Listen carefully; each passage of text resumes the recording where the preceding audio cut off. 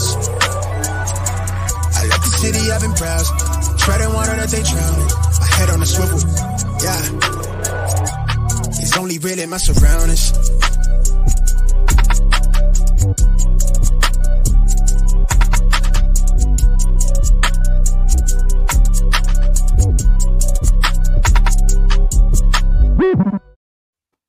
Hello and welcome to episode 44 of the Smash Accept podcast. I'm your host, Michael Royer, the Dynasty Dad, and I have a trading problem.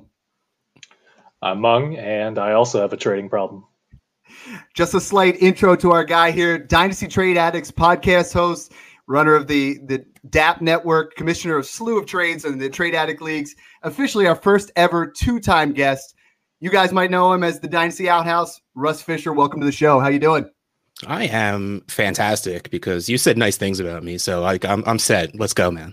I tried to, unlike 2 weeks ago when I turned 40, and you and everybody else in the Twitter community said not so nice things about me. You know, dude, I kept it as positive as I could and just gave you the advice of just take it easy, man. Just because that's what you got to do. Yours you was got to take it easy. You know, you kept referencing the dude, which I liked.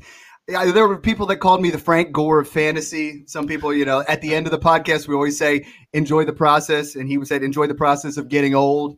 People were calling me the Dynasty Grandpa, you know, those kind of things. Mung got me the worst, and I didn't want to get into that. So we'll keep moving there. But how have you been? I'm good, man. I mean, what are co-hosts for if they don't get you the worst? So, I mean, good on you, man. Good on you. You should have. But I'm fine. You know, just recording a lot because I get bored very easily and this stuff is not boring. So I just kind of find myself in front of a microphone all the time. Love it. And, you know, you were saying the people that razz me the most are my kids. Mung was talking about making some chicken nuggets after the podcast here. So he's like young enough to be my son. Mung, how you doing tonight?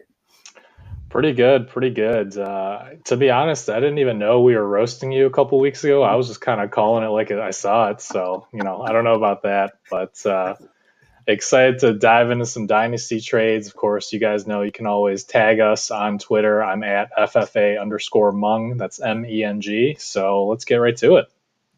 No, wait, hold on. Before we do get right to it, so like 2 days ago, Mung follows me on Twitter and I'm like, oh, cool, man. Wait. And the little thing like, do you want to follow back? I'm like, wait, how? What? And then I just realized you are up in my notifications 1,000 times a day. I just assumed I followed you at this point. Yeah, same here. I feel like we just reply to a lot of the same trade threads, and yeah, you know, I literally caught me by surprise. I'm just like, oh, I don't. Okay, now I feel like a bit of a jerk. But like seriously, like I see your face more than I see mine. Like you're like every time I scroll my notifications, you're there at least 5-6 times. Well, yeah, I mean, just trying to get these good people their trade analysis and answering some questions along the way.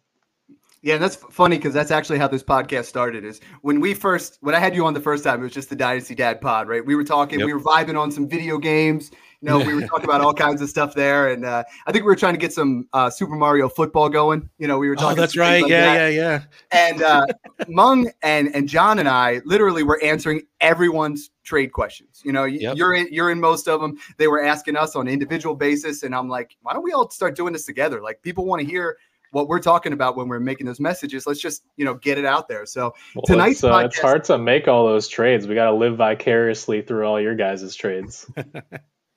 Yeah, I mean, it's a crazy thing. And Mung, by the way, we're going to have to restructure your contract with some of those jabs, but let's jump right into the trades. And it's all about dynasty trades, everything that's been put out there that you guys have sent in, a couple that we have done. And just to give you guys an idea, because most of my rookie drafts, you know, I'm in 15 leagues. I have 13 of them done, 2 this weekend. What about you guys? You guys kind of in the thick of things? How many more drafts? Are most of yours early, late? I think I'm kind of done at this point. I have a few that people purposely wait. You're in 15 leagues. I run 15 leagues. And unfortunately, I'm in leagues I don't run. Well, unfortunately is a wrong word, but for my time, that is absolutely unfortunately. There's 9 Trade Addicts leagues. Rookie drafts are pretty much all done at this point. I spaced them out over a few days, but still, it goes pretty quick. I honestly think I have maybe 4 out of like 24 left. And I mean, also we were joking before about how you asked how I felt coming out of my drafts. And I'm like, because I honestly don't even have picks on most of my teams because, hey, Dynasty Ad House Trade Addict, and the easiest thing to trade are picks. So I usually don't end up with them. And so many drafts I don't catch in time to trade back in. But so I know I still have at least 4 because these are people that they're very nice commissioners. They're like, no, we'll wait till June. It's cool, man. You do what you got to do with everything else. We'll still be here in a month.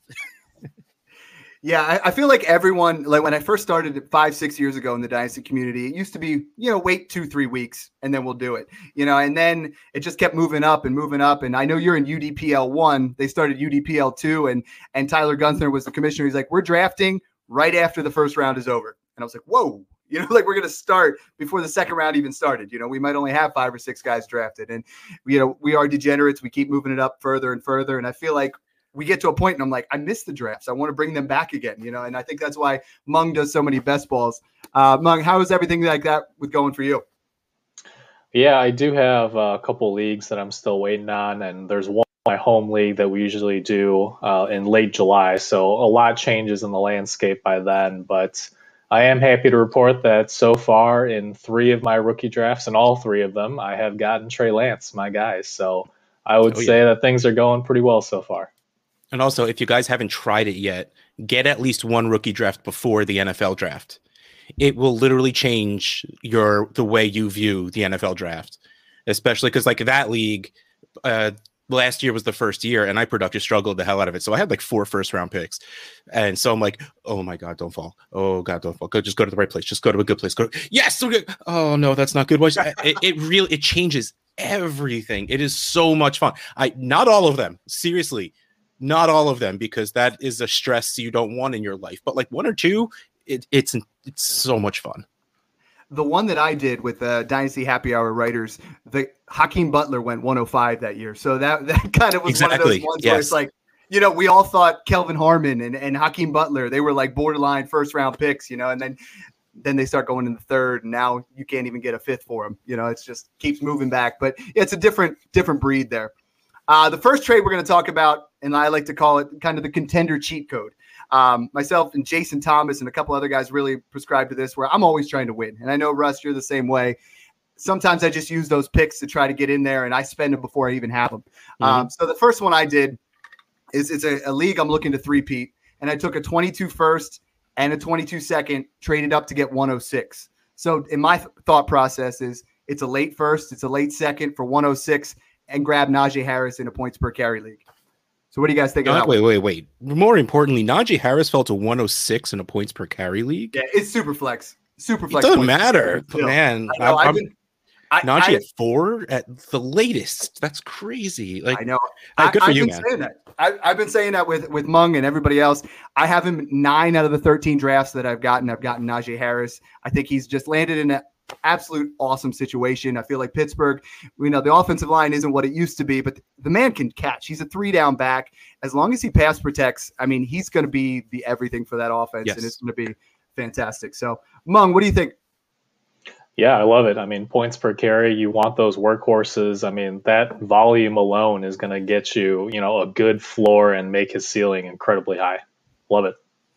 Yeah, and the second one like that, again, another one of mine, just because we got some in there, but I wanted to mix in our thought processes and how we do things, is another league I'm looking to repeat, and I'm sitting there and Mac Jones just keeps falling, right? We've been talking about Mac Jones. We had, Matt Waldman on last week, who actually comped Matt Jones to Peyton Manning for his ceiling. Like, I was like blown away, so I'm like, I got to get a share of this guy. It gets to 112, still on the board, and I'm like trying to move up. Gets all the way to 205 in a super flex, and I'm like, I'm in. I got to get this, right? So I send a 22 second and Gabe Davis. To me, Gabriel Davis is like kind of one of those pieces you can just add in. It's not a huge bump. He's your wide receiver 5, wide receiver 6. I said trade the 2 of them for the 205 and get Mac Jones. I mean, those are the kind of moves where if the league is showing you that they do not appreciate Mac Jones, or they do not appreciate a player and he keeps falling and falling, because most of our drafts, we're seeing him go 1.8, 1.9, and now he falls all the way to 2.5. You start thinking people are underappreciating this guy for a reason. They don't quite know what the asset is here. I'm going to go in for it. Mung, talk a little bit about Mac Jones and where you're seeing him go and about this trade here. Yeah, I think in that late first range is generally where he goes. I've seen him as early as 1.5, 1.6, but really no starting quarterback should ever fall out of the first round of a rookie draft in Superflex formats. So I think that's a steal where you got him. I mean, we saw that people disliked Josh Allen, Justin Herbert. Those guys fell to the second round. It doesn't really matter how you feel about Mac Jones. Personally, I'm pretty high on him. I think he landed in a great spot with Josh McDaniels in New England. They've got a top 5 offensive line. I mean, he's set up to succeed. But again, just outside of the first round, that's insane value. Yeah, and Russ, I mean, I know this is definitely a smash accept trade, and that's why we're talking about it a little bit. But how do you break down, talk to me a little bit about your super flex rankings for the beginning part of drafts? I mean, we have those 5 quarterbacks. There's obviously Kyle Pitts, there's Najee Harris, and Jamar Chase. How do you break down that top 6 for people? Well, the first 3 are Lawrence, Fields, Lance. The next 2, the bottom 2 can go in any order. For me, it is Fields, then Lance, though I do love Lance. I just think there's a better chance Fields reaches his ceiling sooner and his floor is higher. So that's why it's more of I feel safer taking Fields, even though I probably like Lance's ceiling more. But I am terrified of screwing up, so I always will be a little safer, knowing I'll just trade for a dude later. I'm absolutely fine paying the tax on waiting till a guy hits, because I like trading. But after those 3, like, honestly, I'd be fine if the 5 quarterbacks went 1 through 5. Like, this is super. If you're in at least 12 teams or more, I do think it probably should be the 5. There's no guy I like in this draft that much that they will be better than a starting quarterback. And all 5 of these are either starting this year or are the long-term plan easily. Like, Fields might not even start this year just because the Bears went and paid Andy Dalton. But Fields is going to be the guy. And the same thing with Lance. They may play Garoppolo for a while. They'll quickly realize how terrible of an idea that is and put Lance in, even if he's not completely ready. He'll learn. That's fine. They have a good enough offensive line that it's not going to get Lance killed. So, like, these guys are all going to go out there. Zach Wilson going to go out there because there's no one else. Mac Jones, maybe he sits behind Cam. Who cares? Like, he's that guy. He's the quarterback we've been waiting for the Patriots to take forever, because not to call him Tom Brady, like, man, Waldman calling him Peyton Manning ceiling, but like, he is very accurate, very calculated, and a statue. So like, it's a little less of Tom Brady. So it's a perfect fit. So I can take a tight end in the first. I will say it now. I will take whatever heat I need to. Kyle Pitts can walk onto the field and automatically be Travis Kelce. That's fine. I can't take him in the first.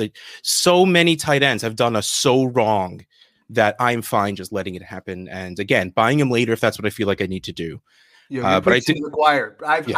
I'm the kind of guy in a startup. I take my tight ends late. I try to get those guys late in rookie drafts. And I did. Out of my 13 teams, I have 1 Kyle Pitts share, and it was at 107 after all the quarterbacks were gone, or 108. Yeah. All the quarterbacks were gone. Oh yeah, for sure. Chase and Harris were gone, and I'm sitting there with Etienne or Pitts, and I'm like, if I take Pitts, I'm going to be able to trade him for something, because I'm seeing unicorn type trades. I'm seeing things where in the Dynasty Trade Calculator League, JP Hurley took him 102. There's guys taking him, and that's a 14-team super flex. I mean, there are people going right in there. So it's crazy. I mean, now that you're talking about him, let's talk about a trade that actually involves Kyle Pitts, and it's sent in by our other co-host who's not here tonight, Rookie Fever John.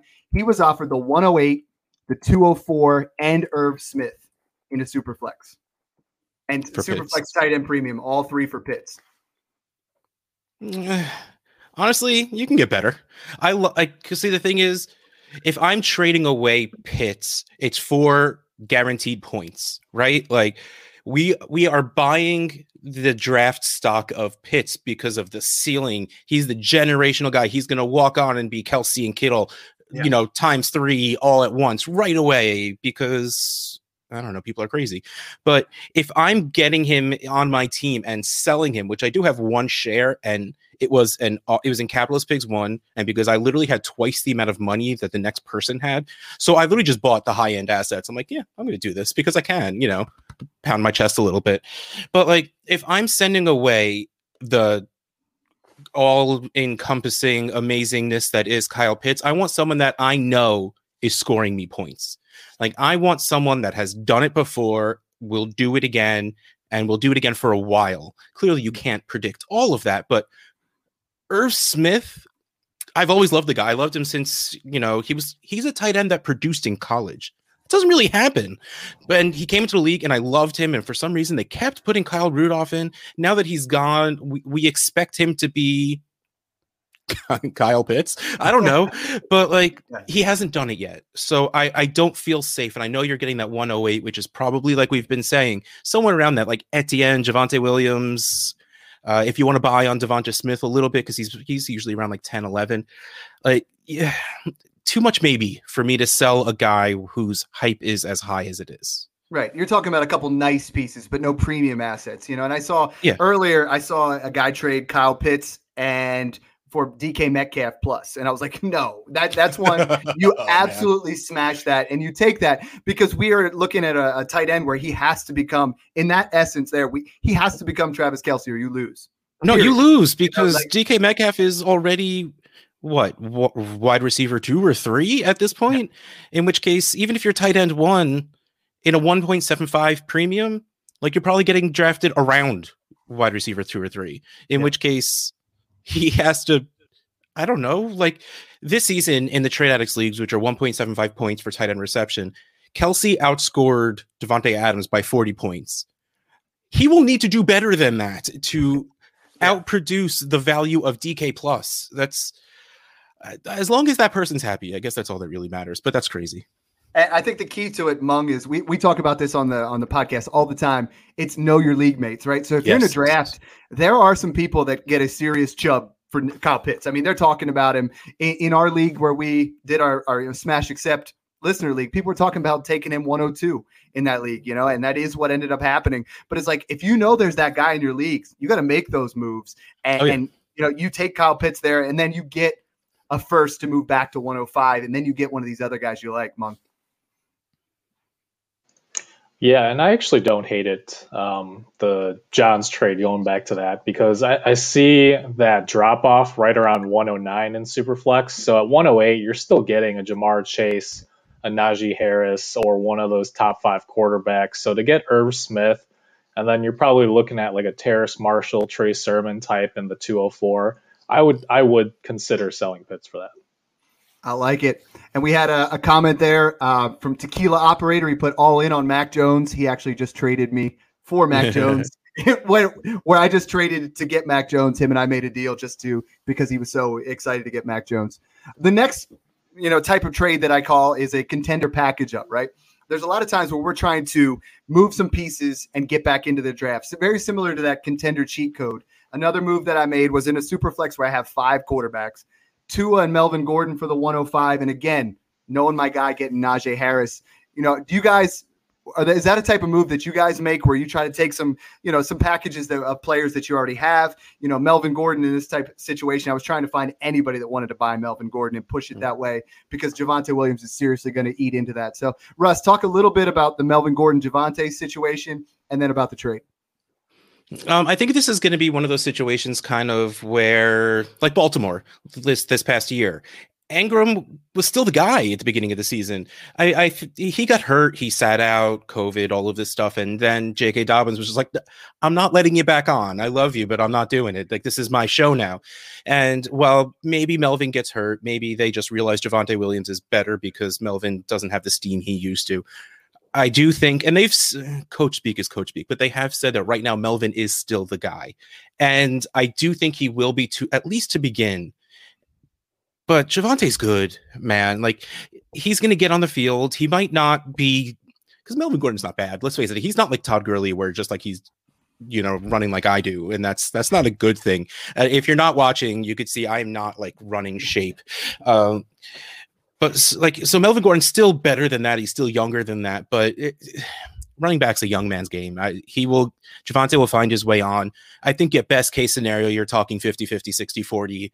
And next year, I think Gordon is gone and it's full on Javonte. So 100%, if you could use Melvin Gordon to package and get what you want, good for you. Like that's awesome. So what you said, it was Tua and Melvin Gordon to get up to Najee? Yeah. And in my thought process, Tua is worth pretty close to the 105 to 108 range. But if you can take Melvin Gordon and push him in there, in that type of situation. And by the way, it's a 10-team super flex. So quarterbacks. Quarterbacks. Oh, if it's absolutely. 12, if it's 12, I'm debating it. If it's 14, I'm not doing it. But if it's 10, like I pushed in there. Mung, talk a little bit, to echo what Russ was saying, as far as I'm seeing a lot of people trying to buy Melvin Gordon and James Robinson on the cheap now. I mean, they both kind of seem to hold that starting position, but are those guys you're willing to put in on there, or is it kind of just start moving on?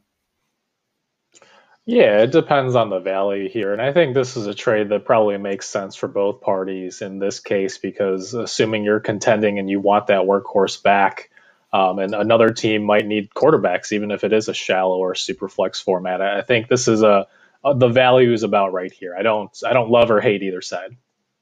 Love it. Moving on to the next one. This one's just a contender hold, right? So we're at a point you might have stumbled upon an early draft pick. You made a trade and it was a random first and it became an early one. This one was sent in by FF Day Trader, who's part of the Smash Accept crew. He said he had the 104 and he's still in contention. He doesn't need a lot of things except for a wide receiver. He trades the 104 in the 12-team Superflex for DeAndre Hopkins and the 207.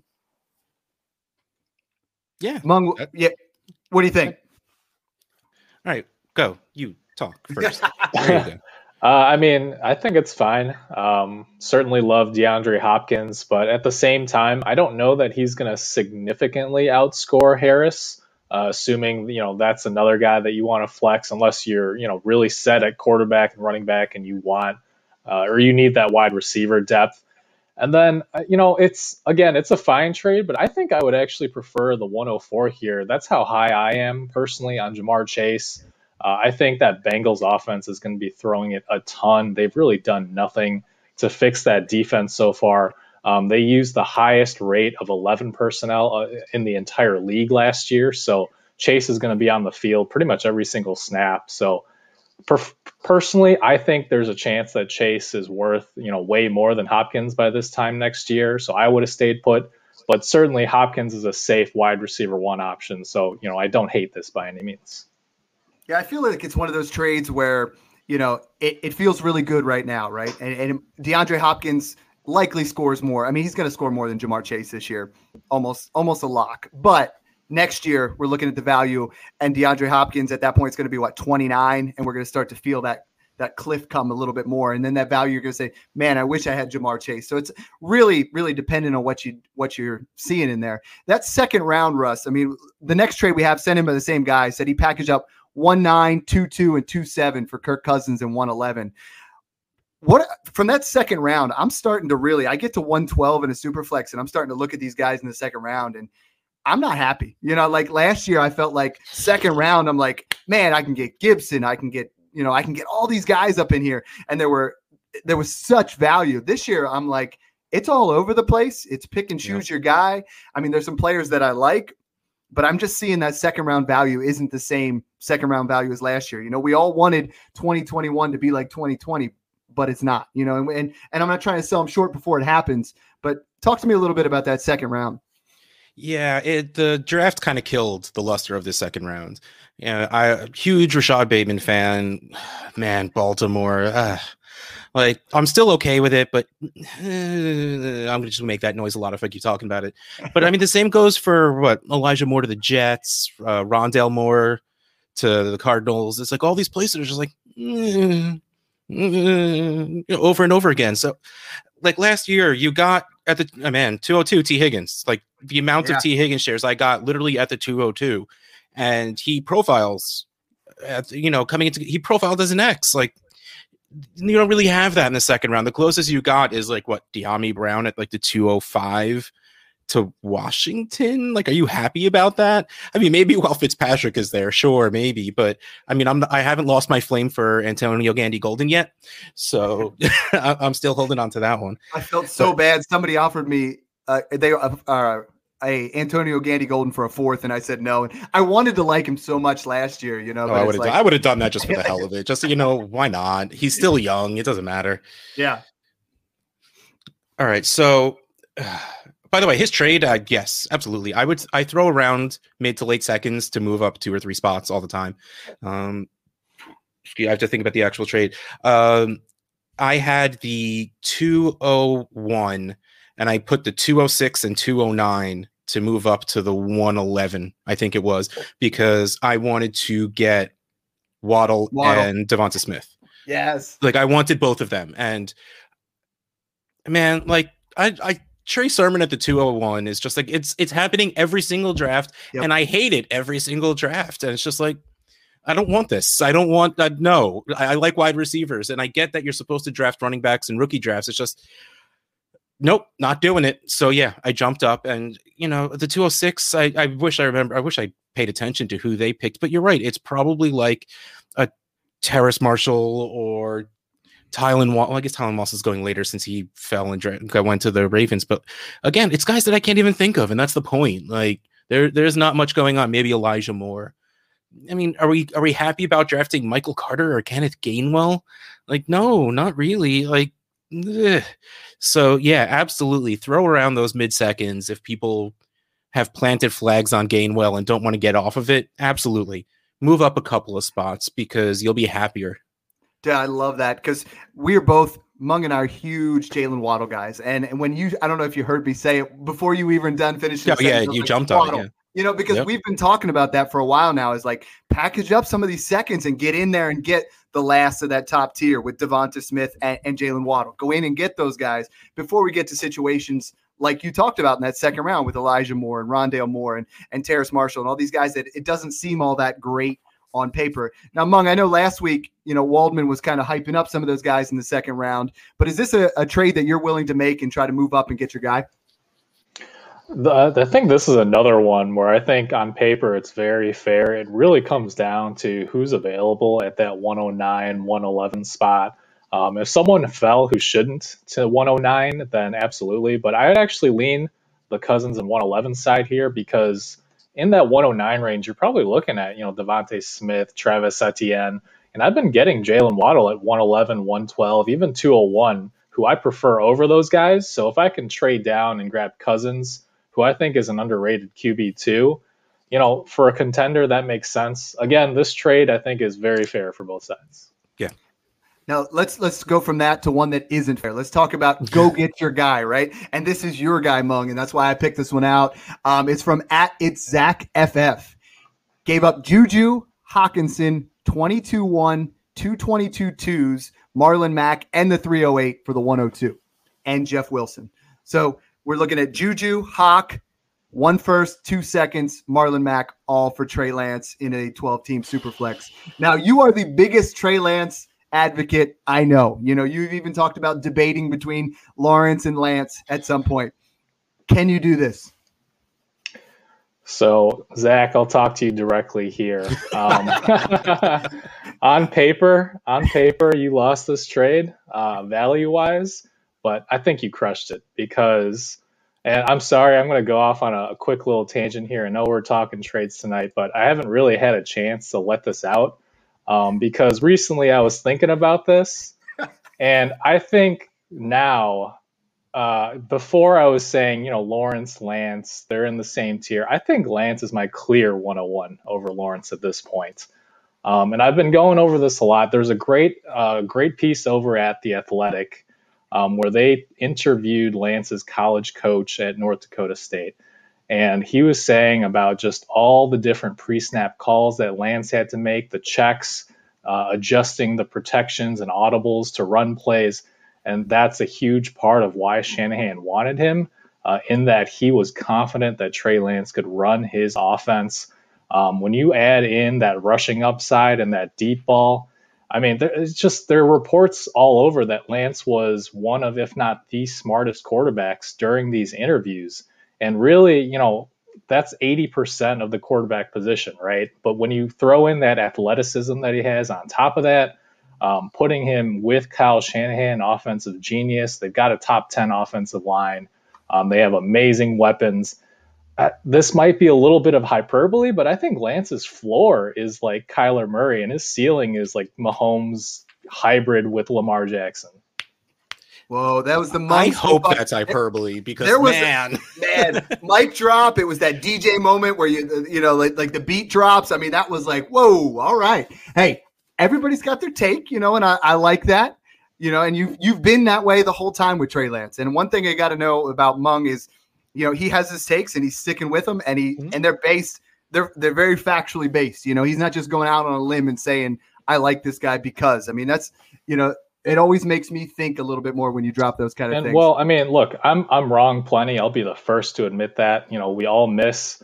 But this Lance, to me, the same reasons that I like Lance is why I took Patrick Mahomes over Deshaun Watson and Alvin Kamara a couple of years ago. And to me, I just think he's set up to succeed.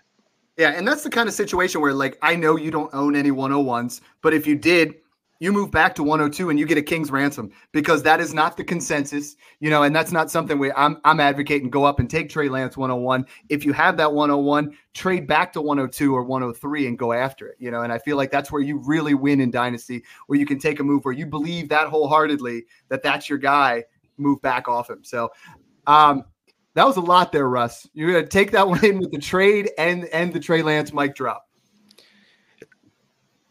How do I take that in? Wow. No, like, see, the thing is, like, conceptually, I absolutely agree with a lot of the things you said. I also heard a lot of the same, where he was the smartest quarterback coming in here. And the thing is, it gets funny. Like, I remember when we really were riding that Mac Jones to San Francisco thing. And I said, look, even if Mac Jones isn't really very good, we know he could be a very good game manager, and that's all you need to be in a Shanahan offense, especially with Kittle, with Debo, with Ayuk, because man, all of those guys are really good after the catch. But if you're going to put a smart guy in there, A, who really good at running the ball, B, really pretty deep ball, C, is really good at reading the field. Yeah, dude, like ceiling galore. I mean, floor of Kyler is, I'm not there yet, and that's awesome that you are to believe so much in a player. I don't know if I've ever felt like that before, so like I'm a little jealous at the moment, but like absolutely, like I conceptually agree that is literally a ceiling I've never seen before, and I at this point now I hope it happens. Just gonna be like, yo, yeah, I knew Mung before he was cool. Like he's famous now. He literally guessed the highest ceiling ever, and there you go, man. Like you're rich and famous now. It's that scenario. I want to look at my girlfriend like Mung looks at Trey Lance. You know what I mean? Like I want to look at it that way. No, I'm going to get in trouble for that. But I see what you're saying here, and some of the assets here. I mean, I love Hawkinson, but Juju might be depreciating. We don't know where those dude's still 20, like are. 20 years old. No. How is he even out? But could be, you know, going into. I love Juju. I'm not going to lie, but I mean, he's fallen back in some value. For sure. I'm not making this trade, but I'm trying to, you know, understand where Mung's coming from a little bit. Well, see, no. Okay, so let's talk about the trade itself. Let's do it. Yes, I like gasped at this price. But when you so stop in Twitter, 70-30. Yeah. Oh, yeah, absolutely. Because you're going to look at that on paper and you're going to see these names and you're going to be like, oh, no, why would I do that for one player? You're right. To me, it's very silly that Juju's value went down because we are sad he's leaving a dead-armed Roethlisberger. Like, if anything, his value should have gone down a little bit when he re-signed for the year. And he's going to go somewhere next year, choose where he wants, and get the money he knew he couldn't get this year because of the reduced cap. Like, that's the only reason he signed. Well, that and because he, you know, Pittsburgh loves him, and, you know, they gave him the chance and you know, so, yeah, it made sense for him to stay this year. But, like, even with Deontay, even with Claypool, maybe now they have a running game, but still, the dude put up over 200 points with all of that same thing and had a bad year. Like, so, like, to be down on him as a talent and as a situation is a little strange to me. I don't know why the value dropped on him, but it did, in which case, cool. That made you be able to move him, and that made that guy feel good about taking all of that on to move away from the 102. And I agree with you said. Hawk is like the same thing as Irv Smith, but a little bit less so. We've seen Hawk be good. We haven't seen him be great yet. And now he gets a new quarterback. Things and a new coach, new offensive coordinator. Like, we don't necessarily know. So, and, you know, if you're that confident kind of person, that, you're sending your 2022 first, man, that's the 112. Whatever, man, that's fine. I'm going to win this thing. So, yes, the more I talk about it out loud, it's really not as outlandish as it sounds. Right, and that's what I was saying. It's no name value. The names is really what it is. Yeah. Because what you're saying is like the 102, Trey Lance, even Justin Fields, if we're talking startup right now, probably not falling past the 3rd round. Juju's probably getting drafted in the 5th, Hawk in like the 8th or 9th at this point, especially if there's not that much of a premium. Throw all that together, and I know draft value doesn't equal trade value, but sometimes, especially now where we're all doing drafts, it's an easy way to think about it. So in a startup, you would trade a 5th, an 8th, and a future 1st to get up to the 2nd round. Easily, right away. So, yes, the more I talk about it, the less outlandish it sounds and not 70-30 on Twitter sounding, but I don't know if I have it in my soul to send that trade. Well, yeah, and this time of year, I mean, there is a disconnect between draft value, between rookie value, and this is where we're kind of setting things. So, I mean, this is why we're going over the show tonight, and that's why we're doing those kind of things. So I like that. The next one I wanted to talk about comes from @22Steve, 10-team, 1-quarterback league, saying 107 for Josh Jacobs. Now, this one kind of got me a little bit. We're looking at a 1-quarterback league, so we're probably looking at Devonta Smith, maybe Waddle for Josh Jacobs. And I messaged him. He said it's a points per carry league. Last year in points per carry, Josh Jacobs was the RB8. And I'm seeing on Twitter, I saw 2 different trades today alone. This one where he went 107 in a 1-quarterback and 110 in a super flex. Are we starting to write off Josh Jacobs a little bit too soon here, or does this seem about right? We'll start with you, Russ. I always want to be a Josh Jacobs fan. The problem is Gruden has shown that he has zero interest in including him in the passing game. And yes, it being points per carry it somewhat erases that. Because like you said, running back 8 in points per carry, if he caught 20 more balls like a normal running back would, he'd have been running back like 4. Yeah. And it's just not going to change. He had 25 receptions, and we saw the guy coming out of Alabama. He was a receiving back. I mean, that was his thing. That was like why people wanted him is they were, comparing him to Kamara and his pass catching ability, and he doesn't get used at all. Yes, same thing with like Sony Michel, the few years ago, same exact thing. Like, what? Why? What? Okay, sure, but the Drake thing scares me a little bit. Not because I think Drake's gonna steal the job in any way, but Drake is the best backup Josh Jacobs has seen so far, and I do think Drake can keep himself on the field, especially since he's being used as the receiving back. Like, Drake played in the slot a decent amount last year. That's also because he was on Arizona, and Arizona doesn't like anyone in the backfield. But, he can catch the ball. He can run the ball. He's not great. But again, you don't have to be great to be a running back in the NFL, especially behind Oakland's line. Like, you just need to be pretty good, and Drake is pretty good. So I do think in a normal circumstance where they would have pulled Jalen Richard off the field, they'd be like, Drake can handle these next 3 plays. And it's not going to drop Jacobs to like running back 15 or anything, but it might drop him to like running back 10, 11, 12. But still, that's a good price for him. All of that is a bit of negativity on Josh Jacobs. That a late first, absolutely. Especially in a 1 QB, easily, all day. And this is a move that Mung and I disagree completely on Josh Jacobs. We've talked about this in the past, but I'm trying to make this move, and I can't get him that cheap anywhere. And I'm seeing it all over Twitter. Mung, I know you have a serious concern about Josh Jacobs this season. Yeah, well, like Russ mentioned, just the lack of receiving usage really caps his upside in PPR formats, especially. And then you throw in the offensive line moves that the Raiders made that are, iffy at best. Maybe Tom Cable can kind of work his magic and make those guys work, but it's hard to see it as anything but a downgrade from what they had last year. And, they were moving guys around and they were hurt, so I get it, but all the same. But at the same time, I think I'm on your side here, Mike. In points per carry, that's still fairly cheap for Jacobs. I mean, the running backs who are getting that kind of volume are still few and far between. So I do like this side in points per carry. In normal leagues, I think late first is about right now for Jacobs. All right. We'll save that argument for the next podcast because I want to keep moving here a little bit. Next one comes from another guy. Love him on Twitter, Levi Chappelle. 14-team, 1-quarterback. 0.5 PPR, 0.2 points per carry. So, every 5 carries is an extra point. he gave up on a contender 109, 111, and Paris Campbell for Zeke. Now we'll start with you, Mung. We're smashing for Zeke right now, right? Talk to me. Oh yeah, this is a hashtag smash accept if I've ever seen one, especially in points per carry and one quarterback where the quarterbacks aren't driving down talent to the late first. This is, I mean, people love to talk about Tony Pollard, and Tony Pollard's great. I like Tony Pollard, but they're paying Zeke so much money. They'll sprinkle in Pollard here or there. I'm not concerned about Zeke's workload at all. I mean, 1-9, 1-11. I only play in one quarterback league, and luckily I was in a rebuild and I have pick 1, 2, and 3. So I don't have to worry about what's left at 1-9, 1-11 because I feel like that's Trey Sermon, Michael Carter, Rondale Moore. And you're talking about giving Rondale Moore and Trey Sermon for Zeke? Russ, I mean, is there anything other than smash and accept? Oh, no. Everything that Monk said, I don't even feel like I need to say anymore. Yeah, easily. Yeah. Now, on that, since we were talking about that one quarterback, I have pick 1, 2, and 3, and I'm taking Harris and Chase 1 and 2. It's not tight end premium. Is it still Kyle Pitts in a one quarterback league? Is he still the 3 pick?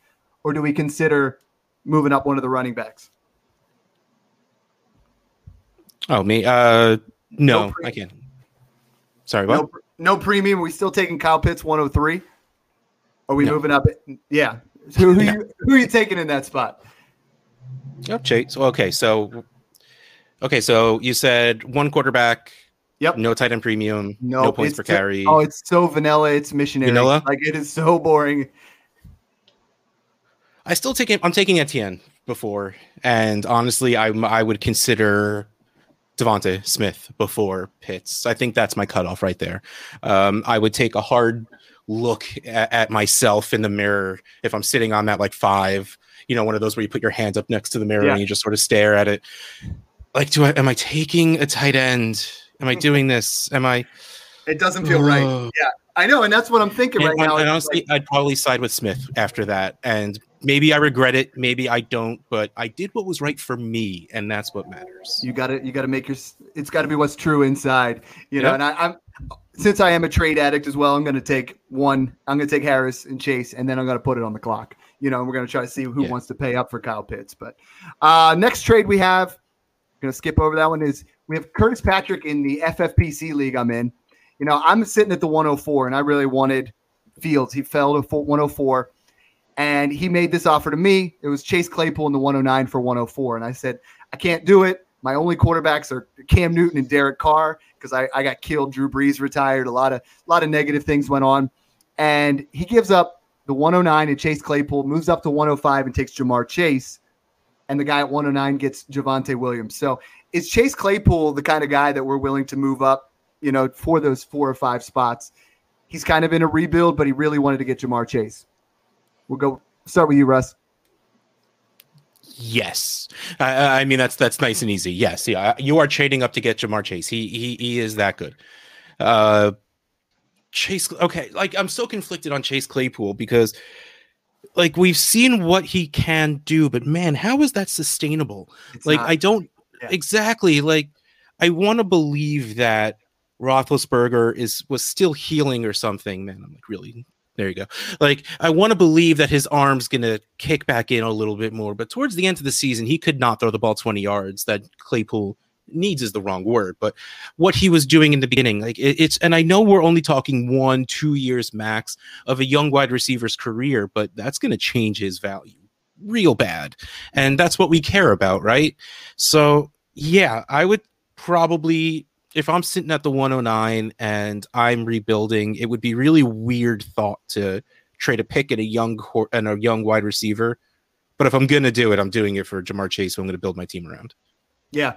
And I know Mung's huge on Jamar Chase, and that's when you're doing a rebuild, and I think both of you guys will agree, sometimes it's taking some of that risk factor out of it here. You're giving up a risky player like Chase Claypool, but Jamar Chase is going to hit. I mean, there is a very slim chance that that's not the corner piece of your fantasy team there, Mung.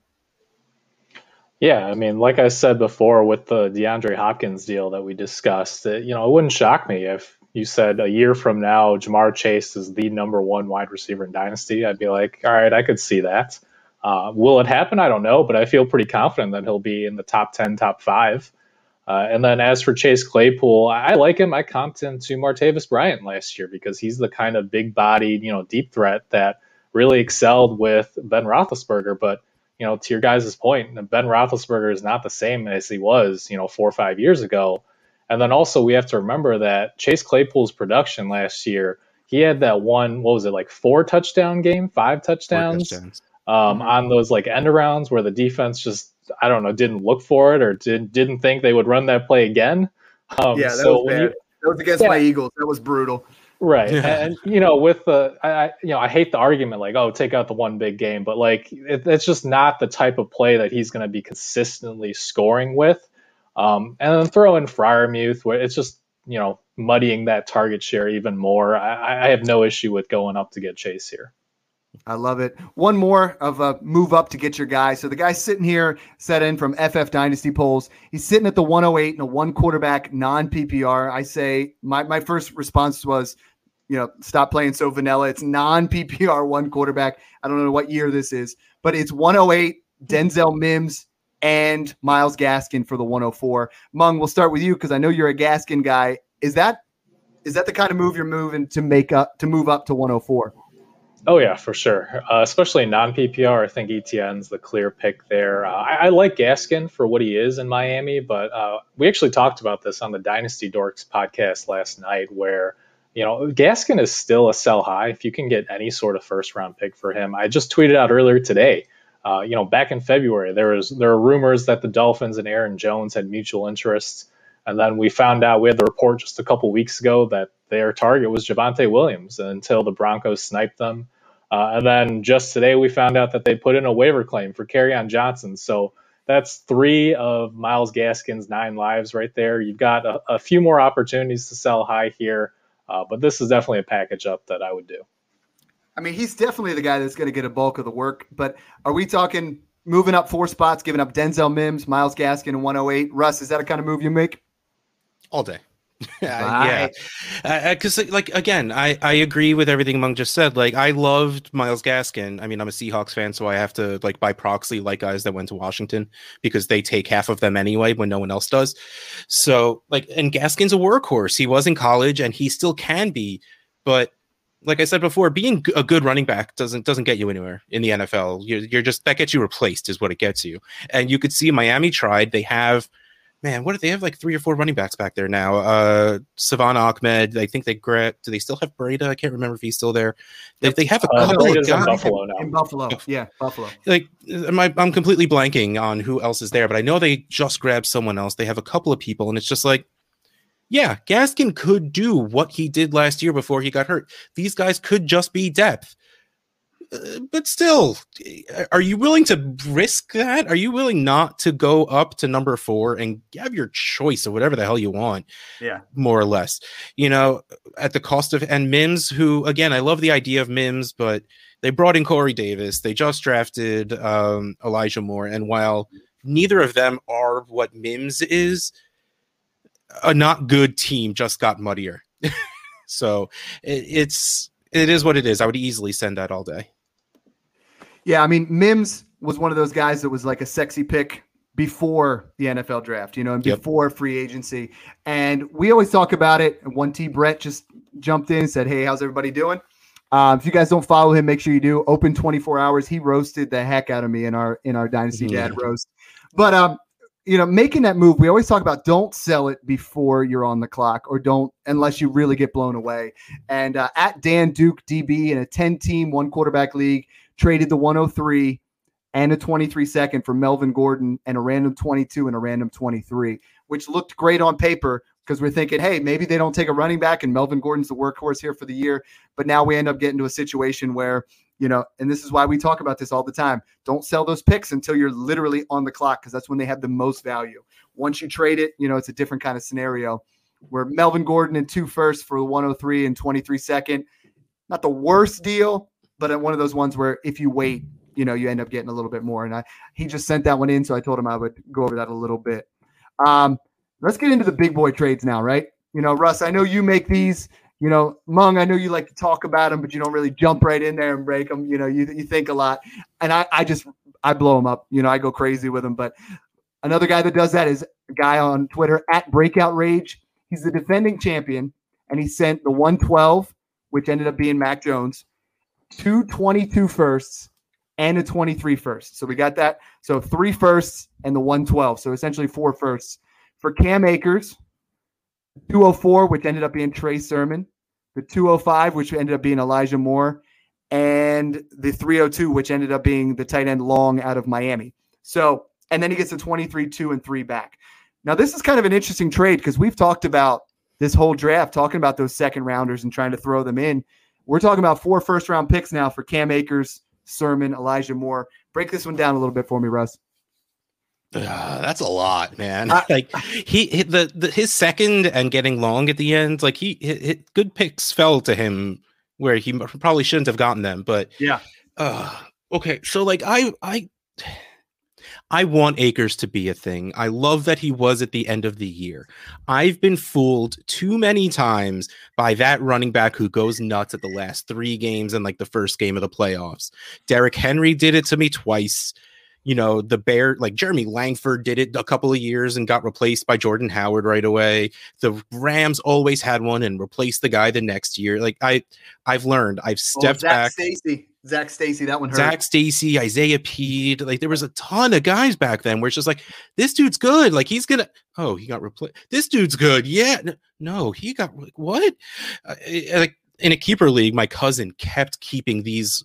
You know, he kept Gio Bernard and then Jeremy Hill showed up and like took that away. Like he stopped keeping running backs for 2 years because of that. It was wonderful to watch. But, you know, back to what we're saying, like Cam Akers did really freaking well when Darrell Henderson was hurt and when that offense was doing well. I was a Cam Akers fan. To do what he did behind literally a historically awful offensive line in college, you have to have talent. But new quarterback, it's a better quarterback, so I guess that's a good thing. But Henderson didn't go away. Yeah, they got rid of Malcolm Brown, but is Malcolm Brown really stopping Cam Akers? No. 4 firsts is a lot. Like if you cut out 2 of them, I'd feel a lot better about it. But clearly the trade wouldn't happen if you're cutting out 2 firsts. Well, and I'm thinking that guy looks like he's rebuilding. If he's going to Mac Jones and all those extra firsts, I mean, he sold out on Cam Akers because Cam Akers is a bit of a risk, you know, and I feel like that person there is clearly going towards a rebuild or kind of a retooling. Yeah. They got a lot out of it, you know, and if Cam Akers if Cam Akers is that last piece of the puzzle, that's one thing, you know, and I know, Mung, you're big on Trey Sermon. Talk to me a little bit about, you know, what our guy Breakout got.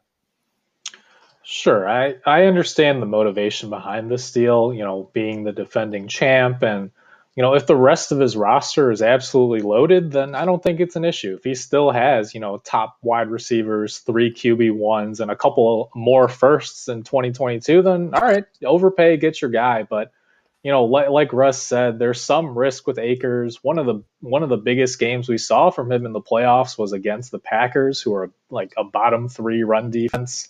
And then there is a little bit of concern too. Do they open up the passing game a little bit more?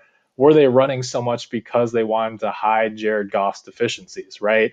With Matthew Stafford there, do they throw a little bit more in the red zone? So these are questions where I think Akers is a fine, you know, maybe RB1, high-end RB2 at least. But Mac Jones and 3 firsts is just a little bit too much for me to pay. That's the kind of money you pay for Christian McCaffrey. You know, and that, like, we're talking 4 firsts. I skip Cam Akers and I go after Barkley, Taylor, or McCaffrey. You know, if I'm throwing that kind of capital around, he just texted me. He's only got 1 year to live, so he's not worried about the 22 first and 23 first. But it's YOLO. You know, he's all in. You know, but I feel like when you're giving up that kind of capital, you can kind of shoot for the moon on that. You know, and skip above Akers. But yeah, because if you do have that baller team, and at least some of those picks are clearly you don't have 2 firsts in 22. But if that 22 and 23 is yours, and you're again riding that confidence, like dude, 112, whatever. Then yeah, no. Then if all of those picks end up being the 112 and that 22 first magically is the 111, that dude you beat in the championship, you probably made out, even if Cam Akers is only running back 12. But that's a lot. That's, again, I completely get it. I understand it. It'll probably be worth it to you. I don't think I could make my finger press the button to propose that. Well, the other thing too is if you are that close to, you know, another title run, right? If you have a really good team and you think you're just 1 RB2 away, I would rather pay 1 first for like a Chris Carson or pay a second for Mike Davis or Myles Gaskin. If your team's that good, you're going to get to 6-1. And then at that point, you can reevaluate and say, do I want to make that final push at that point? It's just really early where you can have a really sexy roster right now. And then all of a sudden you're 2-5 and you're like, well, I gotta make some moves now. Yeah, and if Cam Akers goes down, I mean, now he has no capital to put him into there. And when you're all in, if you have that killer team, sometimes it's holding on to that pick. You know that 22 first is going to be late. They know it's going to be late, but you can buy a Chris Carson, and that was a great example there. Another one we got 2 more trades to get to, and I promise we get close to that hour mark. It's at the Ruoho, I believe. He said he's 12-team half-point PPR Superflex. Now, this is a baller move. We're talking Christian McCaffrey and Deshaun Watson, or Aaron Jones, 1-8, 1-9, and 22 first. Now, the guy that I get the most questions about on Twitter is still Deshaun Watson. Now, I want to get both of your input on this deal, because if this is a trade we're talking about before the Deshaun Watson news, I mean, there needs to be at least 2 more firsts on there, because we're talking 2 top 5, top 6 startup picks in a Superflex draft. And, there's been some news that we're looking to settle outside. We'll see what kind of suspension comes out. But, Russ, talk to me here a little bit about this deal. I'm trying to, piece it in my brain. Deshaun Watson is probably worth the latest of those picks. One of them was a 22 first, right? Yeah. I've seen Watson go for the 112. I've seen him go for a future first and future second. So, I mean, and that was weeks ago. So right now, let's say he's probably worth that future first. So the rest of it was what? Christian McCaffrey for Aaron Jones, the 108 and 109? Correct. Yeah. I mean, honestly, I hate paying up for running backs. So if I could get Aaron Jones and 2 firsts for Christian McCaffrey, I would easily do that. So I think this trade makes a lot more sense than when I first started listening. No, I think value-wise, it is probably kind of spot on. And good for that guy for getting value for Watson, and honestly getting value for McCaffrey. The dude's falling out of first rounds in startups, which is insane. So getting Aaron Jones and 2 firsts, even if they are a little later, I think that's an awesome grab. So good on both of these guys. I love both of these moves, but if I can get Aaron Jones, who I've always loved, and 2 rookies, I think I do that. What do you think, Mung? I think the value's pretty close. But for me, I mean, we've talked before about Deshaun Watson. I'm probably more bullish on him than the majority of the fantasy community. Again, I have my deep dive article over on Fantrax if you want to go into all the details, but I just don't see anything longer than, a year-long suspension, if that. Oh, yeah. And then, if he does get traded to say Carolina or Denver, where he's surrounded by weapons, all of a sudden he's back to that top 5 startup pick in Superflex formats. So to me, I would lean the McCaffrey and Watson side, but I certainly understand why, someone would make this move if they're trying to win now and then they're trying to grab another quarterback or 2 and with the 1-8 and 1-9. I think this deal makes sense for both. And honestly, it's probably one of the more fair value deals I've seen for Watson. I've seen him going for late firsts, or I saw him going for Robert Woods in a first, which even that I think is pretty cheap. Yeah, I mean, I saw a Trey Lance versus Deshaun Watson that was 80-20 on Twitter. I'm seeing a lot of things like he's going for 1-8, 1-9. In this particular deal, though, the one thing that sticks out to me is I don't think there's any clear direction either way, right? Is he assuming Watson's going to start? Because he just traded to get Christian McCaffrey.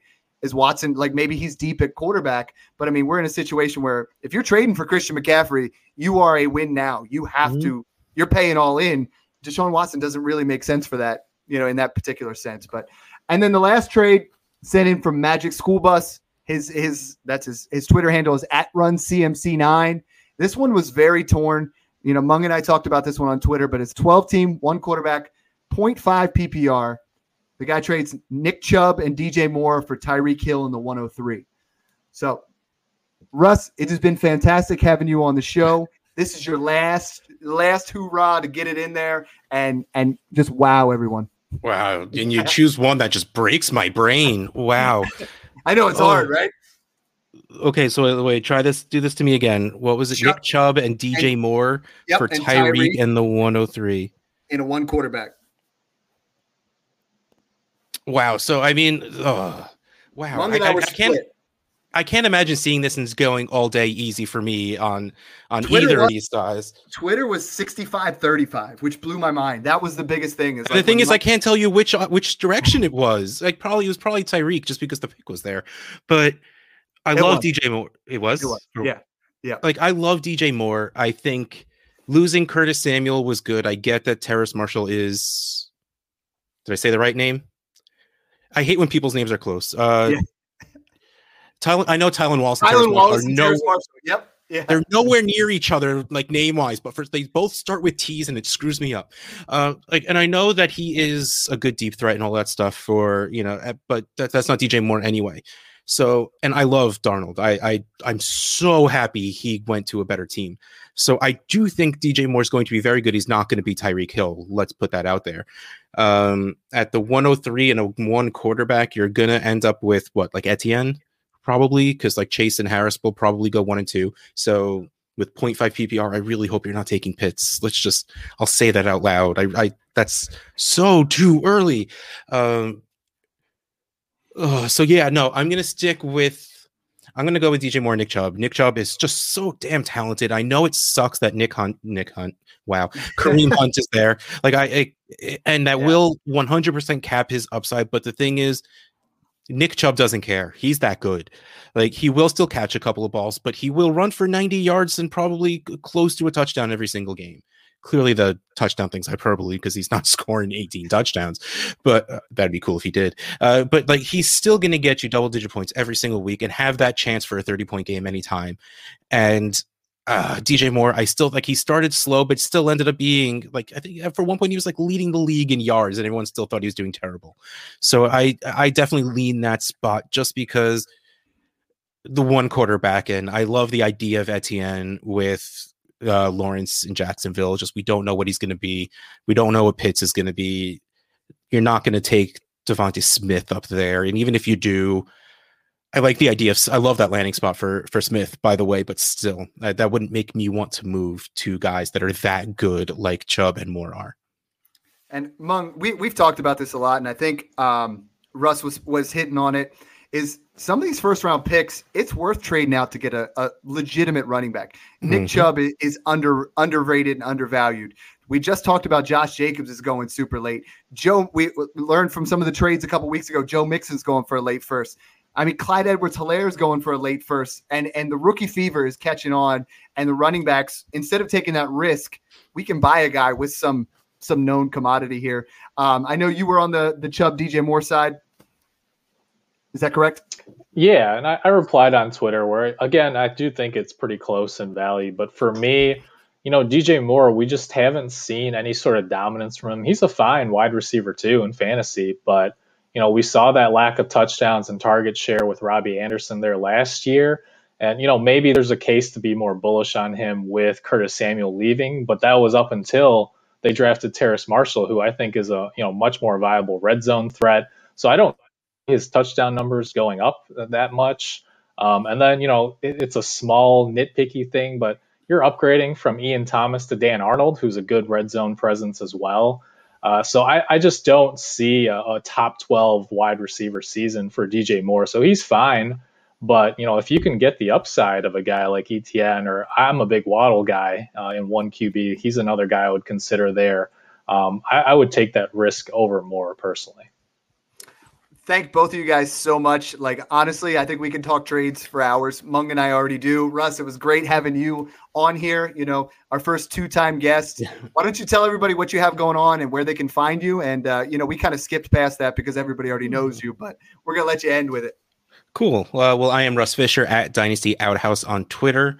I talk a lot, as clearly you guys have heard through this podcast. Trade Addicts Pod with my buddy at Dynasty FF Addict. I hate his handle. Rocky Petrella. I do Dynasty Game Night with John Bosch and Matt Price, and Rocky kind of stole hosting abilities also, which is great because that means I get to play. Both of those are DLF family podcasts, so hit up the DLF family podcast stream. Also, the Dynasty Addicts Podcast Network, which was mentioned before.